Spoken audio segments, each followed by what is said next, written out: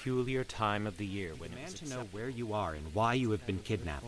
Well, The Bridge of Sighs. The guys who works here went psycho. That's what what it's about.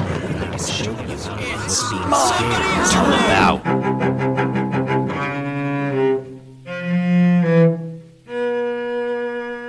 welcome to October by May, the short stories of Edward T. May. Presented by James Allen May. The West can be insane. Yesterday, the sky was a burnt amber as smoke from the forest fires filled the air, the temperature almost 90 degrees. Today, all is gray as the snow is falling and the temp sits low at 35. When I'm out running, I watch for rattlesnakes on the paths of the plains and mountain lions on the hiking trails of the mountains. All of this has been giving me serious Old West vibes. Today's first story actually brings us there, as we join Thad Jackson in 1880, riding his horse through the plains as he seeks refuge from a storm and finds an abandoned farmhouse. Where are the homesteaders? Their belongings remain, but there is no trace of them. Did they suddenly decide to abandon their frontier life? Were they taken captive by a war party? Or perhaps Thad is not as alone as he had thought. Descents.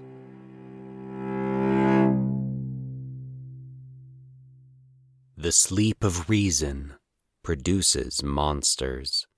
Francisco José de Goya, Los Disparates.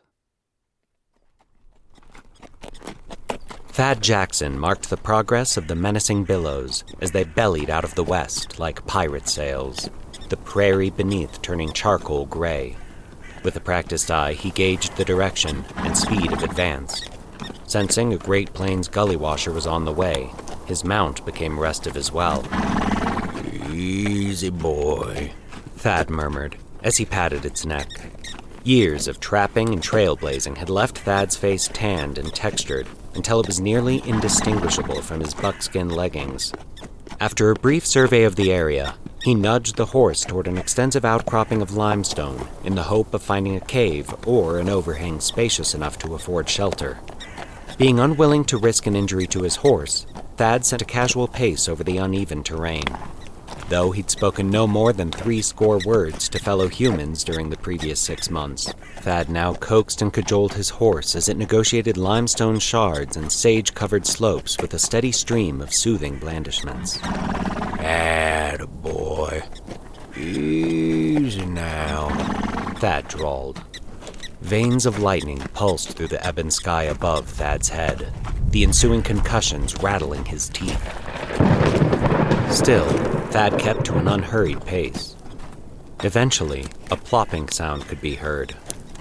The rain, as if unsure its moment had arrived, fell in a tentative fashion, the drops scattering far and wide across the landscape.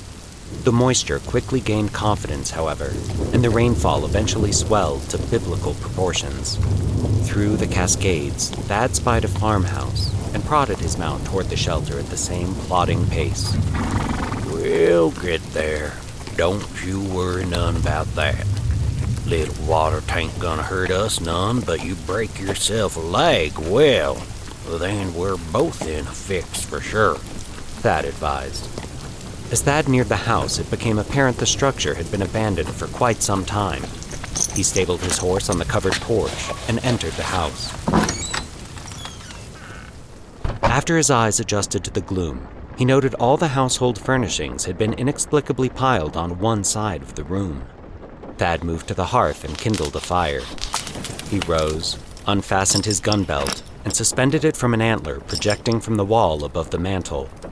As the flames began licking the hearthstones, Thad stripped down to his long underwear and draped his wet clothing over the mantel.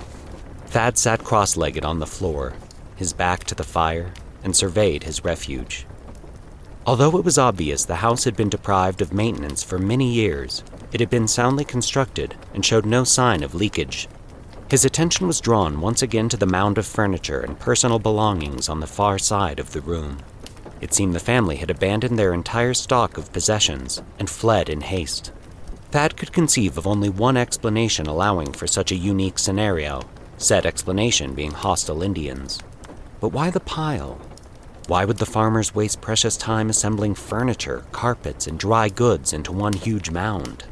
As the fire grew in size and illuminated the room, Thad spied more details. He noticed some of the furnishings exhibited charred spots, and from the middle of the blackened areas jutted arrows. He then realized the mound had not been created by the homesteaders, but rather by an Indian war party. After shooting a few flaming arrows into the tables and chairs, the Indians, assuming it would soon turn into a raging bonfire, departed for the next homestead. War parties haven't ranged this territory in, well, nigh 15 years, Thad mused. He suddenly snapped his fingers. It's got to be the Peterson place. Either that or the Sheridan homestead. Thad considered the history of the area for a moment. Some 19 or 20 years in the past, a Sioux uprising had raged through the area like a prairie fire. When the cavalry managed to regain control, they could find no sign of the Peterson family or the Sheridan clan. 3 separate frontier myths were spawned to account for the disappearances. One tale assumed the families had all been captured and taken to the Indian encampment to be used as slaves or traded to other tribes. Although it was common knowledge fast-moving war parties seldom took prisoners, this yet remained a popular explanation for the missing homesteaders. A second yarn posited the families had escaped using their draft animals. Upon reaching safety, they decided frontier living was far too dangerous, and they simply began a new life in a more secure locale. This story failed to account for why, once the area was under control of the military, the families did not return to collect their possessions. The third myth proved to be the strangest of all, originating with a group of buffalo hunters who claimed they'd spend a night at the Sheridan homestead about a year after the family had disappeared. The legend stated the families had fled without provisions into the surrounding hills and subsequently died of exposure, coyotes and other animals disposing of their bodies.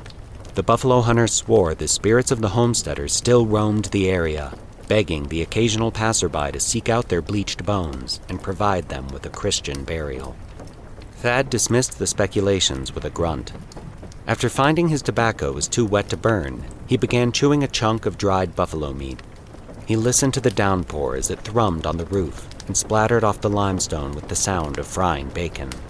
The rain was frightening in its intensity. Thad noticed the fire was burning low and cast about for more fuel. Any combustibles outside the house would be thoroughly soaked. Quite naturally, he looked to the pile across the room for succor. Smashed and broken, the furniture was useless for its intended purpose, so he had no qualms about burning the wreckage. After tossing an armful of table legs on the fire, Thad returned for more. He collected the remains of chairs and placed it next to the fire. On his third visit, he noticed a large cupboard propped a few feet off the ground and resting face down on the heap. He braced his legs and, by dint of great effort, righted the cupboard in its former position against the far wall. Underneath the cupboard, he found a hope chest. Curious as to what might be within, he began dragging the chest nearer the hearth in order to examine the contents by the light of the fire. As he did so, the rug underneath the chest was moved as well, revealing a square metal plate about 3 feet on a side. Thad left the chest and inspected the metal plate. Using a handle, cunningly constructed so the surface of the plate remained smooth and flush with the surrounding floor, he lifted the trap door. Blackness. Thad slipped on his boots, found a stub of candle, lit the wick, and returned to the trap door. He noted the underside of the metal plate was a mass of scratches and scars. Thad descended, using footholes chipped out of the limestone, until he was approximately 6 feet below the floor of the house. A passage, varying from 2 to 4 feet in width and about 5 feet in height, led in either direction. He chose a direction at random. Crouching slightly, he proceeded down the tunnel. The ground was littered with broken glass. Occasionally, he would find an empty, unbroken jar used originally to preserve foodstuffs. As he proceeded down the tunnel, the sound of the rain grew less by degrees. Eventually, he was encompassed by primeval silence.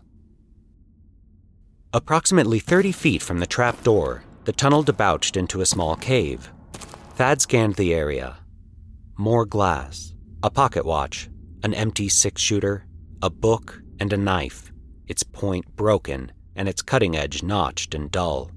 Quilts and blankets formed a makeshift bed. Thad picked up the book and opened it to the first page. The Journal of a Homesteading Family. Written by Caleb Sheridan, the journal was a personal account of the activities of the Sheridan family after moving west. Thad found an entry concerning the cellar and began reading. April 19th, 1874. While digging a well, Joshua and I discovered a system of tunnels and caves created by the hand of God below the ground. I have decided to use the area as a cellar and, with the Almighty's help, build our house upon it. The house will thus be firmly set on a foundation of rock. The cellar will also be used as a refuge from twisters and the savages that still roam unfettered through the land. I plan to obtain a piece of metal and fashion a trapdoor. Should the heathens uncover the door, they will be unable to breach it with fire or axe. As Thad read the words, unable to breach, he thought of the gouges he'd seen on the underside of the trapdoor and shuddered. He pictured one of the homesteaders, in desperation, using a shard of broken glass or a rock in a vain attempt to penetrate the trapdoor. He could almost hear them grunting with the effort, cursing and crying by turns as the metal stood the test, and unprotected hands bled freely. The hopeless activity carried out in utter darkness. He flipped through the pages until he found mention of Indians. January 11th, 1874. Thomas Peterson, his good wife Becky, and their daughter Martha came today and brought word of Sioux war parties in the area. Together with my wife Emily and our son Joshua, we watched and prayed for 3 hours. Late afternoon, we saw the savages riding toward us from the north.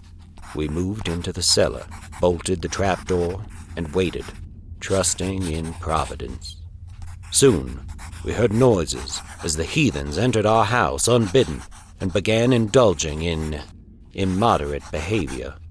We heard breaking glass, splintering wood, and their detestable whooping for more than an hour.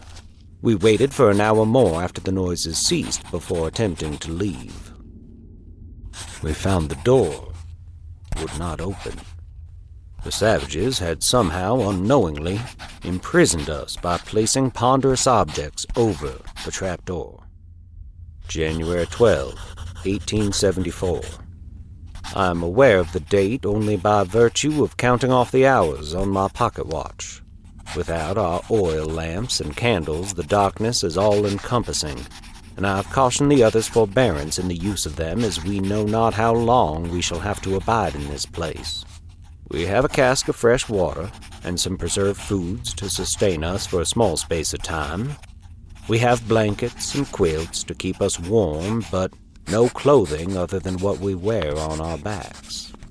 We have very little, but with faith in the Almighty, what we possess is enough. No noise has been forthcoming from the house above. Have all the inhabitants in the area been massacred? Do we alone remain alive? Date unknown. I've just awakened and my watch indicates the time is 12 o'clock. I do not know how long I've slept. Is it midnight or noon? Is it the 12th or 13th, or perhaps even the 14th? Joshua stands a vigil by the trapdoor. He listens for any noise from above, but unless he hears the visitors in conversation, he will remain ignorant of whether they are civilized or heathen. The trapdoor remains our only means of escape. All else is rock, and we lack the tools necessary to secure our freedom by tunneling. We pass the time by reading from the Bible, singing songs, and speaking of our plans for the future. Thad stopped reading for a moment and considered how the homesteaders must have felt. Fear of the Indians, shock of imprisonment, disoriented by the darkness. How long had it taken for panic and the sister scourge of madness to infect the group? As Thad continued reading, he noticed subsequent entries quite often were not written in a straight line, the letters crooked and childlike. At first he thought the change was due to incipient madness, but the content of the entry showed the writer to be of sound mind. Thad realized the new style of writing sprang not from insanity, but rather from the necessity of writing in total darkness. He skipped pages at a time, reading passages at random. Date unknown. The temptation is great to have a flame burning at all time, but we used the last of the oil an hour ago, and remaining candles must be rationed along with the food. We no longer read the Bible by candlelight. I recite familiar verses I have learned by rote, and we pray the Lord's Prayer together. Date unknown. At the first sound from above, we have determined to cry for assistance. Whether the visitors be white or red is no longer important. The darkness is becoming intolerable, and our food and water, despite being meted out in small portions, is all but depleted. Our faith alone sustains us. Before our food and water supplies have been thoroughly exhausted, we have decided to use the candles that remain to search through the warren of crevices and passageways for some form of sustenance. Someone remains at all times by the trap door, keeping watch. It has been said Satan finds mischief for idle hands. Such is the case with Martha and Joshua, for Martha is now with child. Joshua is 15 and Martha is 16. They are soon to be parents. Praise be to God, for he has rewarded our faithfulness. Our search has yielded both water and food. We discovered a river running underneath a portion of the rock. By standing in the shallows with our shirts spread before us in the manner of nets, we were able to entrap 5 fish. Of course, it was necessary to eat them uncooked. We have also found, clinging to rocks under the water, snails and occasionally a salamander. We have paid a heavy price for our good fortune. Only a single candle remains. We must all learn to find our way to the river in the dark before all means of lighting our way is gone.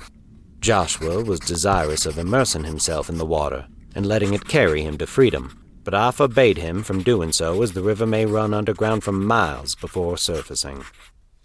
Though we have managed to extend the life of our only candle by using an empty shotgun shell to collect melted wax around a piece of cloth, we are yet in near constant darkness.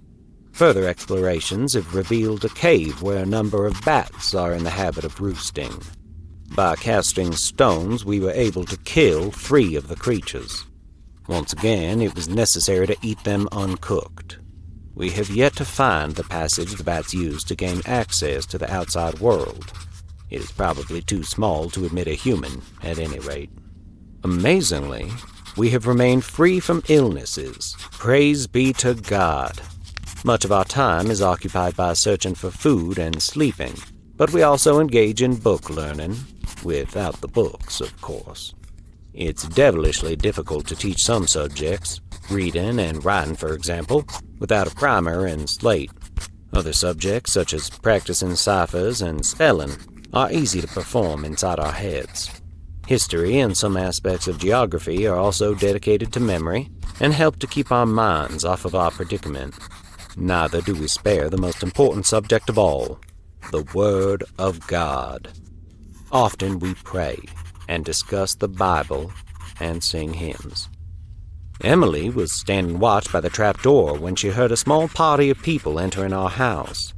She immediately cried out, hoping to gain their attention. Martha and Becky soon joined her, but to no avail. The intruders left without offering assistance.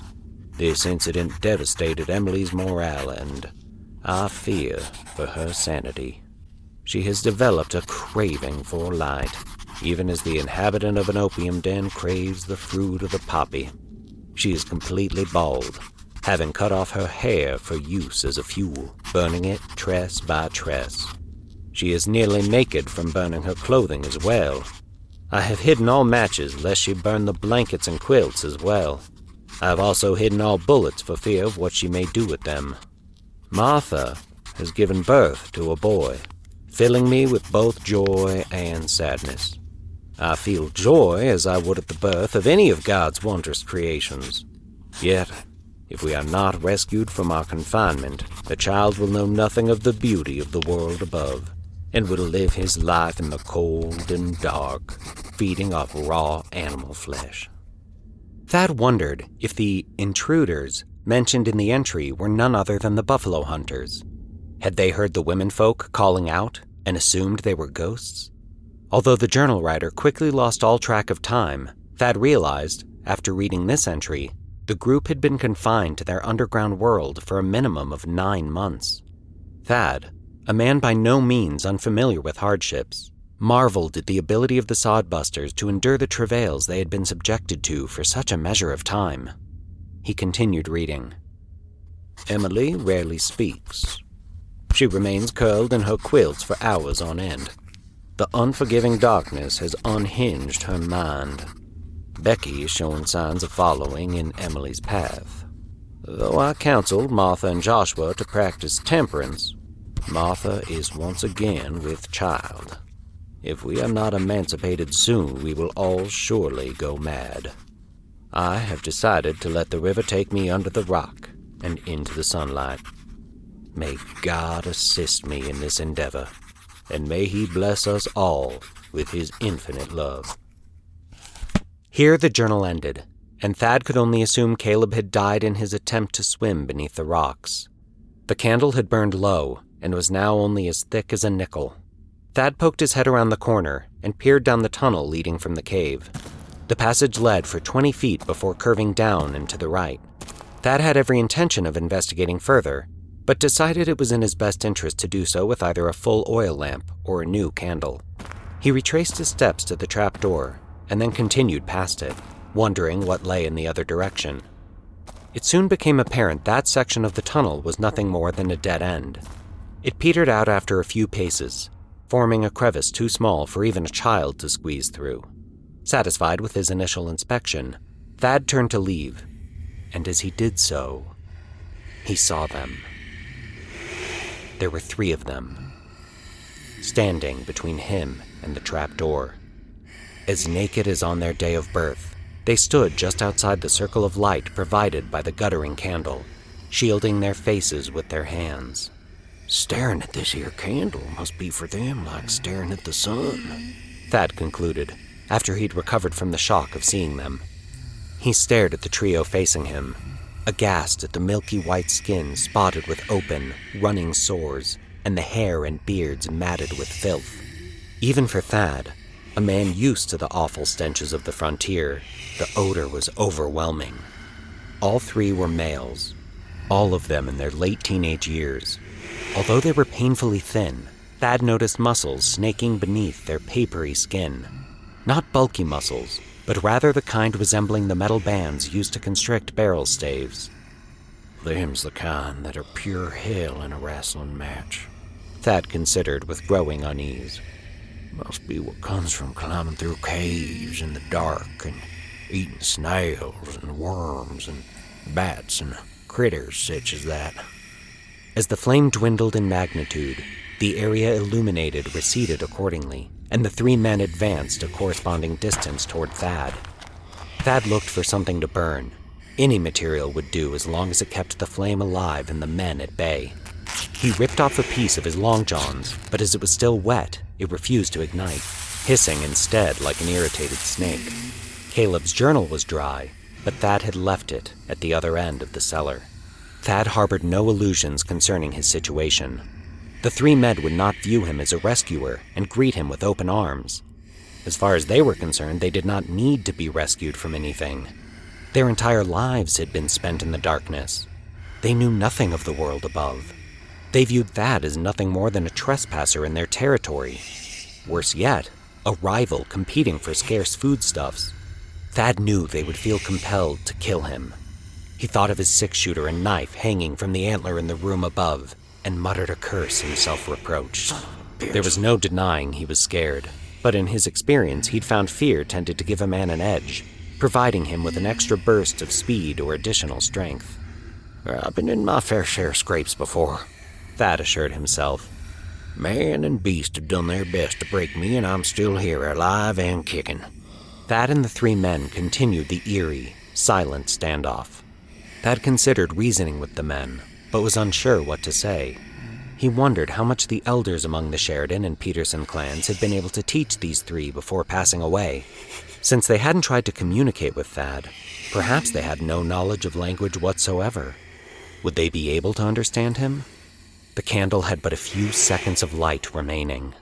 The body language of the three men indicated they had every intention of attacking Thad when darkness reigned once again. What could he possibly say? Thad took a few steps to his rear until he felt his back against a rock wall. He didn't want anyone sneaking up on him from behind. The tunnel narrowed at that point, and Thad found some comfort in the fact only one antagonist at a time would be able to attack.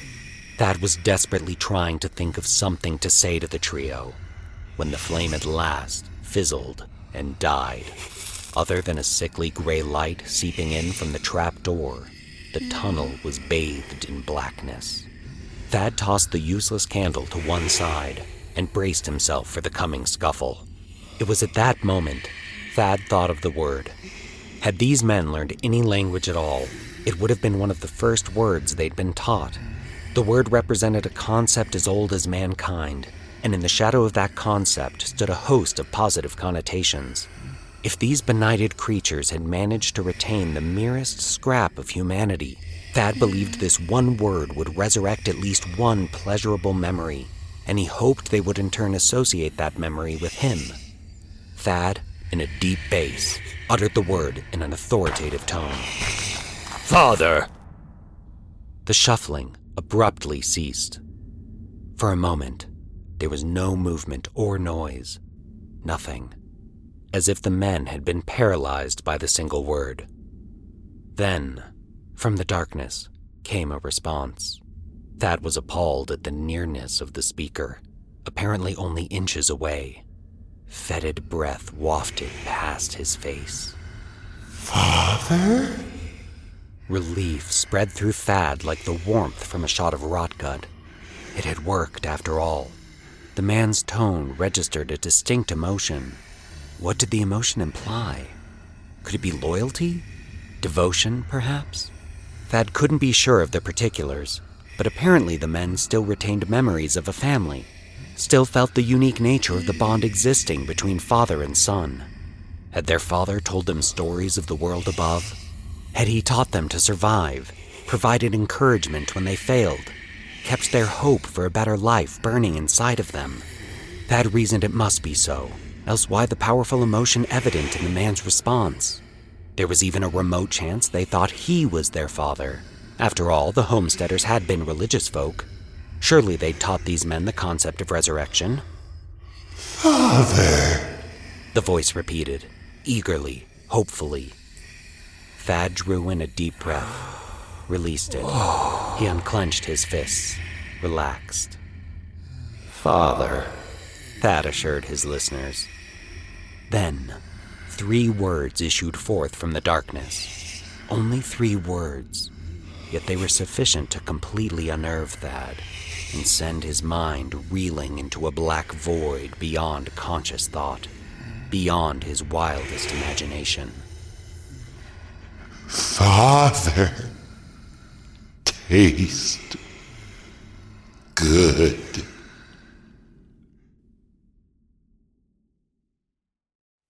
I know what my cinema fans are thinking, but it really is coincidence. This story was published in the book Singularities, which was released August 2nd, 2005.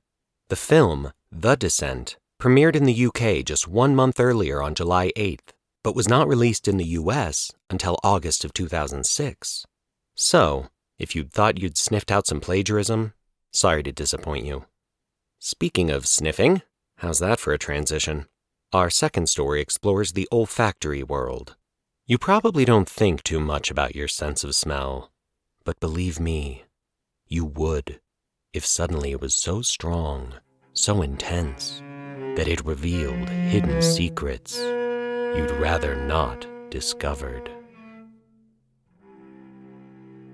Sense. To smell sweet is to stink. Montaigne, Essays. Tyler knew something had changed. Immediately upon his release from the hospital, he began noticing things. At first he assumed it was his imagination, simply a renewed zest for life any person would experience subsequent to a near-fatal head injury. Colors seemed richer. He was sure he was able to detect subtle, previously unknown flavors in food and drink. His fingertips appeared more sensitive to changes in pressure and temperature. But the scents, the scents. They most definitely were not imaginary. Tyler's parents came to the hospital directly after church on a blazing August morning. Though he was looking out the window as they walked into the room, Tyler knew his mother and father had arrived. His mother's perfume and his father's cologne announced their presence. Tyler perceived other things as well. Was that peppermint? Yes. His mother was no doubt chewing gum. His father must have shined his shoes recently, for the odor of shoe polish was unmistakable, as was the smell of sour milk. Emma must have spit up, Tyler guessed silently. How about it, Tyler? He heard his father say in cheery tones. You ready to go home? Or have you decided you'd like to stay here for a while? Tyler turned to see his parents framed in the doorway, his baby sister cradled in his mother's arms. I'm ready, Tyler said. I'm way ready.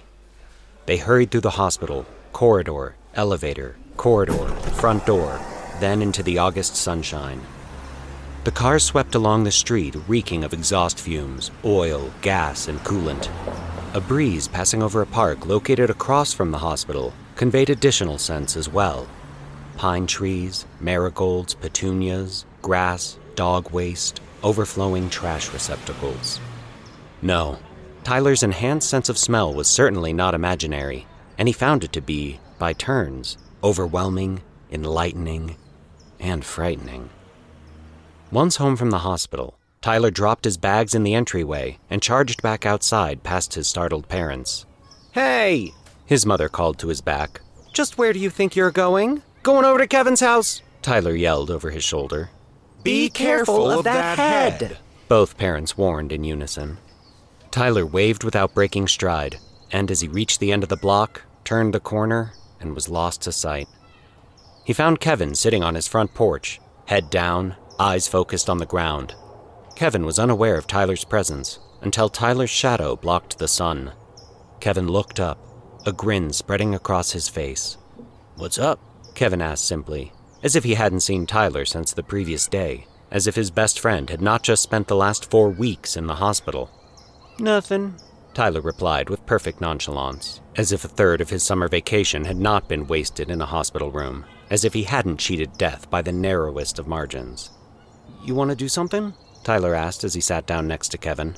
As Kevin opened his mouth to respond, a loud crash and a raised voice emanated from Kevin's house. Tyler smelled cigarette smoke and whiskey sifting through the screen door. Another scent as well, something Tyler couldn't quite identify. Yeah. Can we do something at your house? Kevin wondered aloud, his eyes hopeful, pleading. Sure. Tyler hoped Kevin's mother wouldn't be hurt too badly this time. She was so kind and small.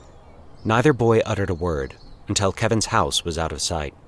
Your mom gonna make jelly this year? Tyler asked, in the gentlest of tones. Kevin brightened a bit at the thought. Yeah, we've already got 3 bags of crab apples down in the basement. They got ripe early this year. And with that, the unpleasantness was buried. For a time. Tyler wanted to tell Kevin about his recently acquired ability to smell just about anything, but like all children his age, he was deathly afraid of being different, of standing out, of ridicule.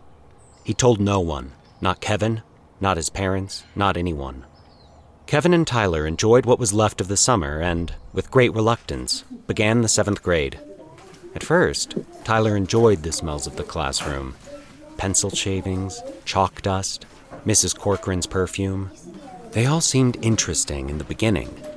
Gradually, by the 2nd week of September, the novelty of the new school year wore off to be replaced by routine and unrelieved boredom. Autumn revived their flagging spirits. Halloween beckoned with a bony finger. The boys, by mutual consent, felt they were now too old for trick-or-treating. In order to fill the void, they decided to pay a visit to one of the many houses around town tricked up to instill fear in the most stout-hearted individuals. On Halloween, with the onset of darkness, Tyler walked to Kevin's house. As Tyler ascended the porch steps, he could smell the dinner Kevin's mother had recently cooked. The odors of fried chicken, asparagus, and buttered biscuits complemented the wood smoke from someone's chimney. Tyler closed his eyes and tilted his head backward as he smelled some of the crabapple jelly Kevin's mother made every autumn. He smiled. Without warning, the odor of cigarette smoke and whiskey tapped Tyler rudely on the shoulder. What the hell do you want? The voice came from behind Tyler. I came to get Kevin. We're going to a haunted house tonight, Tyler managed to say. Kevin's father stood in the shadows, strangling a brown paper bag with one hand. A cigarette dangled from the corner of his mouth. He stared at Tyler for a few seconds, with eyes that seemed to have trouble focusing. He staggered slightly. Oh, it's you, Kevin's father said at last. Didn't recognize you from behind. Tyler could only nod in response. Why the hell are you standing here sniffing the air like a damn bloodhound? Kevin's father continued. If you came to get Kev, go get him. Kevin's father walked past Tyler into the house.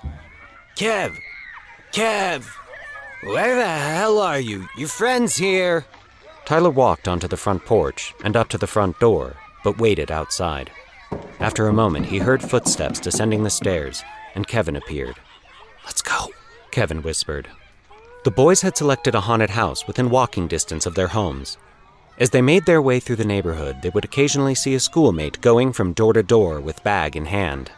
Kevin and Tyler would lose no time taunting their acquaintance, telling him he was too old to trick or treat.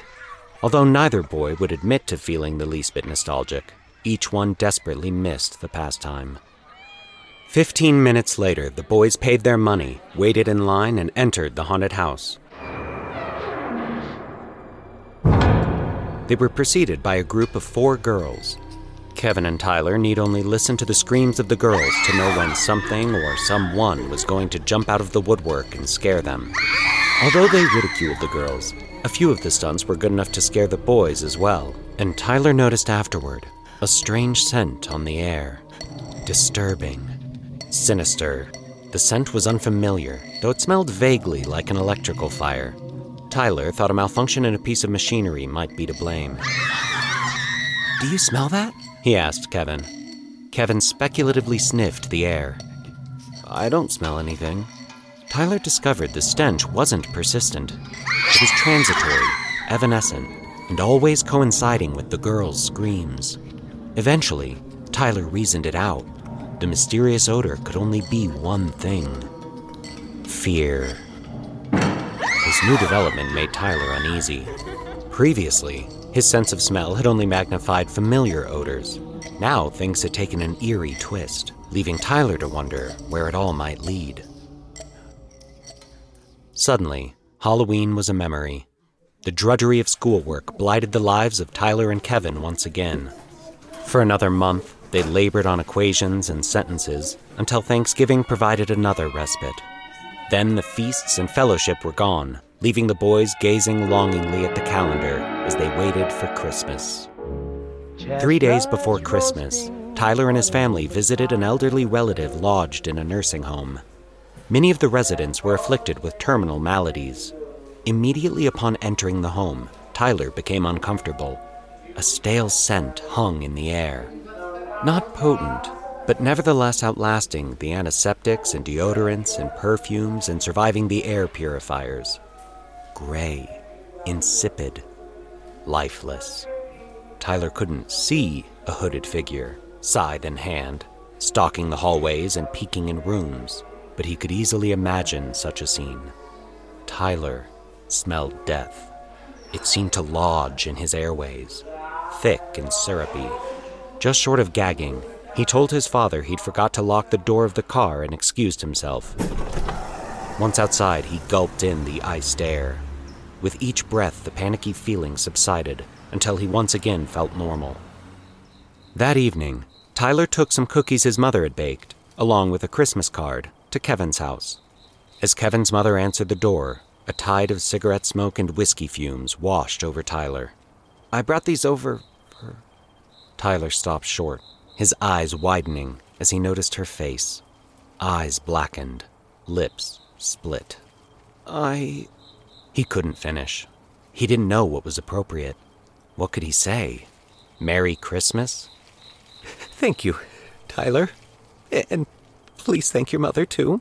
Kevin's mother managed to sob through the mangled lips. And this is for you. I know how much you like it. She handed Tyler a jar of her crabapple jelly. Thanks, was all Tyler could manage as he turned and walked home. The next morning, Tyler toasted 2 slices of bread, buttered them, and then opened the jar of the jelly. He quickly realized his sense of smell had undergone yet another transformation. The scent of crab apples welled up from the jar, but there was more.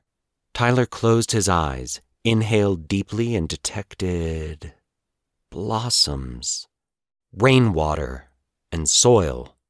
As unlikely as it seemed, he could smell the component parts of the crab apples, all the elements that went into their creation. Astonished, Tyler could only wonder how it was possible. After returning from the hospital, Tyler visited the library and read all he could find concerning the sense of smell. None of the literature so much as hinted this new experience was possible. Was it just his imagination? Tyler hoped so. It was getting too strange. But at dinner time it happened again. The steak smelled of corn and grass, the bread of dark, loamy soil and thunderstorms. That night, he dreamed of crawling on his hands and knees, all the while eating grass and dirt. Disturbed at first, he eventually resigned himself to the situation. When Tyler returned to school, he found the restroom, which normally reeked of urine and intestinal gas, smelled a bit like a cafeteria. His unique sense of smell had resolved the bodily wastes of his schoolmates into their constituent parts. He could, if he so decided, tell the boys standing next to him at the urinal what he'd consumed at his last meal. Kevin and Tyler managed to weather the long, dark stretch between Christmas and spring break. At that time, Tyler noticed a change at Kevin's house. The cigarette smoke and whiskey fumes, so prevalent in the past, were absent. Kevin and his mother no longer wore dark, ugly bruises, nor did they pad softly through the house, fearing of making too much noise. They laughed at little, unimportant things and smiled for no reason whatsoever. Tyler never mentioned the departure of Kevin's father. Tyler easily imagined him smoking and drinking and abusing another woman in some other city. It was just like the man to abandon his family. Tyler wondered idly why it hadn't happened sooner. When summer arrived, Kevin and Tyler decided to form a lawn mowing service. They worked hard, but not too often, just enough to finance their summer activities. They were well known at the pool, the cinema complex, and the gym. A trail of pleasant memories led from June through August, making the start of the new school year somewhat easier to accept. One day in September, Tyler went to Kevin's house to help him with his homework. The boys sat at the kitchen table as Kevin's mother began making a batch of crabapple jelly. The crabapples bubbled and boiled on the stove, releasing an intoxicating fragrance. Tyler breathed in the aroma, and then froze in panic. Mingled with the scent of crabapples, the unmistakable smell of cigarettes and whiskey. Tyler pictured Kevin's father walking through the front door, gun or axe in hand, ready to settle things with his family once and for all. Tyler, terrified, quickly glanced around the room, at the doors, the windows behind him. Kevin's father was nowhere in sight. Then, Tyler knew. He looked at the pot on the stove, his gaze traveling past it to the window, opening onto the backyard, and the huge crabapple tree with its yellowing leaves. Which one did it? Tyler wondered. Which one of them was finally pushed too far? Was it Kevin or his mother? Maybe it was both of them. Tyler shrugged and resumed his homework. He envisioned the roots of the crabapple tree burrowing through clothing, into a package of cigarettes, and through the cork of a whiskey bottle, flavoring the crabapples above with distinctive scents.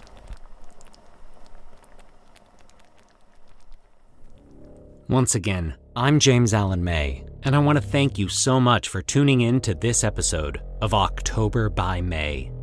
October by May is a bi-weekly podcast with new episodes every other Tuesday. So make sure you subscribe so you don't miss a single sojourn into October. Please leave us a rating and review, as well as any comments or replies that you may have for us.